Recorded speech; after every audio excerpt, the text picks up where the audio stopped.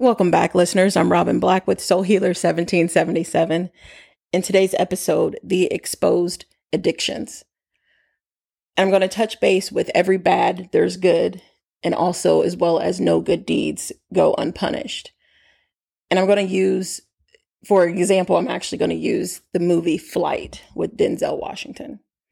In this movie, he's just a phenomenal pilot. And as everyone starts boarding the plane, you see Denzel, he actually has those mini alcohol bottles, and he's pouring some in his orange juice.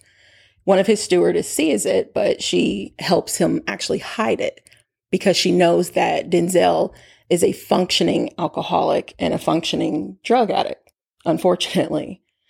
But he gets in the cockpit, everything's fine. He talks to his co-pilot. And it's just a regular day. And then, of course, they take off, they get in the air, and this massive storm comes out of nowhere. And then one of the engines blows. So it catches on fire, and he completely loses control of the airplane. And he tells his co-pilot, the only thing that we're going to be able to do is to roll it. We have to roll the airplane. And when he rolls it, he ends up flying it inverted. So, which means the plane is upside down. And unfortunately, they did lose one life, but he saved everyone on the plane. I believe it was probably like 120, people on the airplane. And the crazy thing is that they also landed right next to a church. So how divine is that? Talk about divine placement. Anyway, so as EMT arrives to his aircraft, they take him out. He's knocked unconscious. He has no idea what's going on. And as he wakes up in the hospital the next day, everyone's looking at him as the hero. And he worked wonders by landing that plane. Even though it crashed, he was able to have it land where he could save 100 lives. And as he leaves the hospital, once he is done with his hospital stay, he finds out that they ran a drug screen on him. They did a toxicity report. And they saw his blood alcohol level. And they also saw that he had cocaine in his system. So he is, of course, getting scared. He has to go to trial. And it's exposed. Right? His lawyer finds it. He's telling him, hey, you have to come clean. You have to tell me, do you have this addiction? He keeps saying no. He doesn't want it to come out. He wants him to hide the fact that he has this addiction. And he tells his lawyer, and he also tells his boss, no one could have landed that plane the way that I could, which is true. He was a phenomenal pilot, and he loved being a pilot. It was his life. Flying was his life, literally. But he kept doing drugs. Even though he was functioning with the drugs, he couldn't stop. He couldn't stop doing them because it was an addiction, obviously. But as this goes on, he gets there, or he gets to the conference, and they expose him. He exposed himself. Because he saw that the life that wasn't saved was his actual girlfriend. And that's what made him see, I can't hide this addiction anymore. Because what I was doing, because of this addiction, I cost her life, even though it wasn't that. It was the engine that blew, but it made him feel guilty for it. But it brings me to that divine placement and how God works. That's why I say no good deed goes unpunished. And it's not necessarily a good deed because he was doing his job. He wasn't just doing something out the kindness of his heart. But that was his purpose. That was his divine purpose was flying. But then he also abused his own purpose.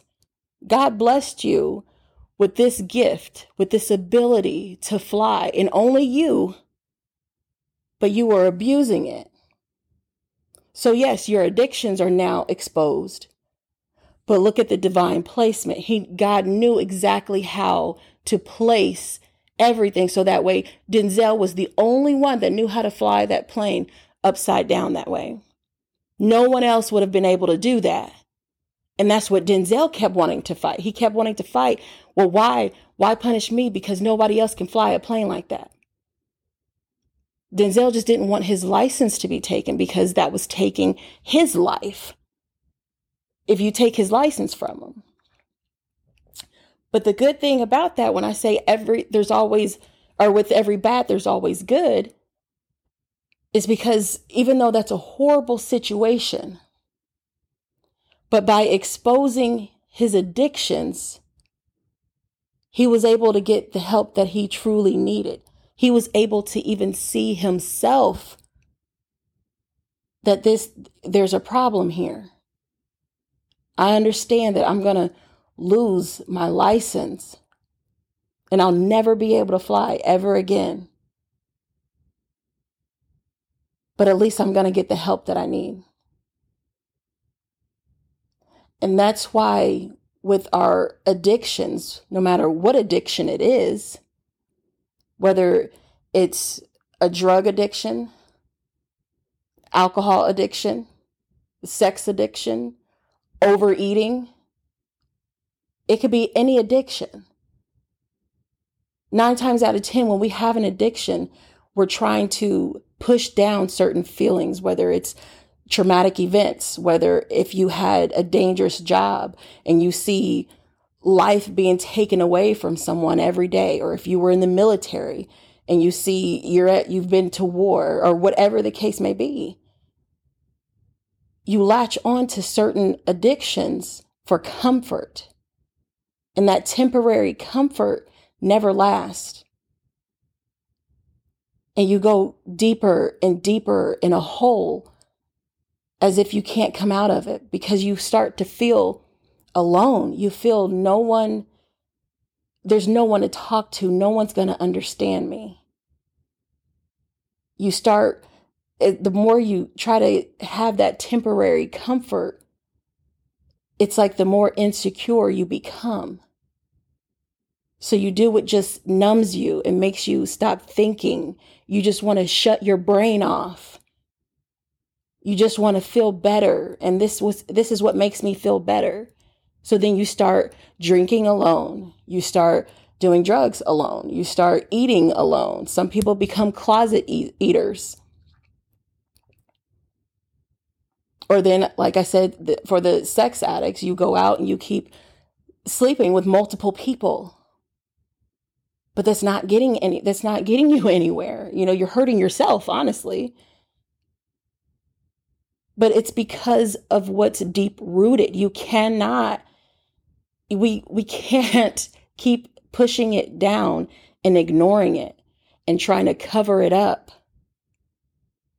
No matter what is wrong, you have to heal.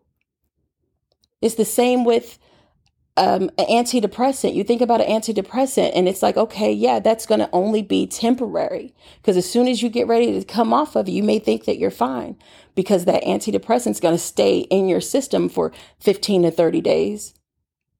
But come day 31, 32, you start doing what? You start going downhill again with that depression. Because it's only temporary. And it's okay to admit that you need help.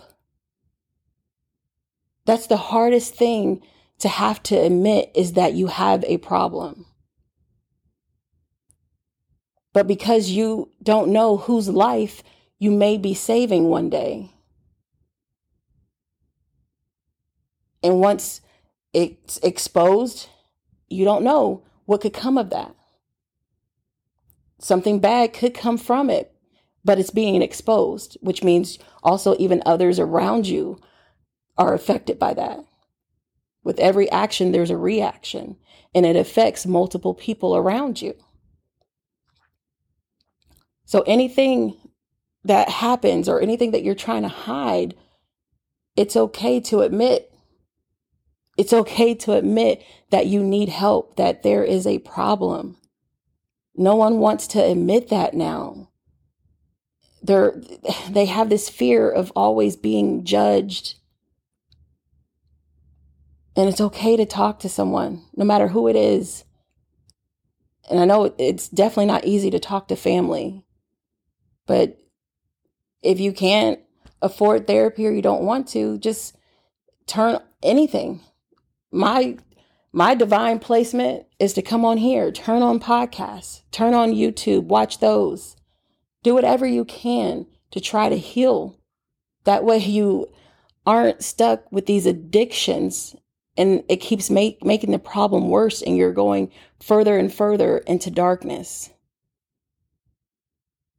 Even though some addictions are exposed and you don't want them to be exposed, or maybe they haven't been exposed, but it's only a matter of time. So if you know that there may be a problem, just go ahead and just say you need help. Again, I'm Robin Black.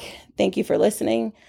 Go ahead and give me a call at 463-269-5142. Stay blessed.